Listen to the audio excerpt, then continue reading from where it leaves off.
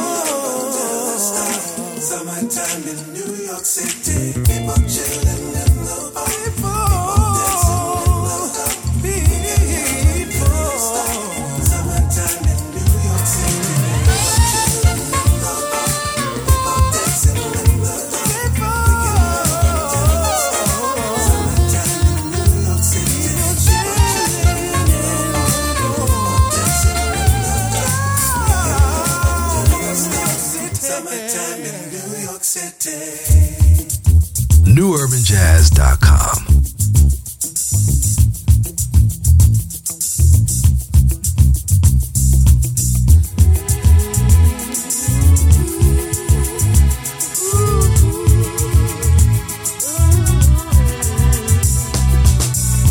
When I wake up in the morning, love, and the sunlight hurts my eyes, and something without warning, love,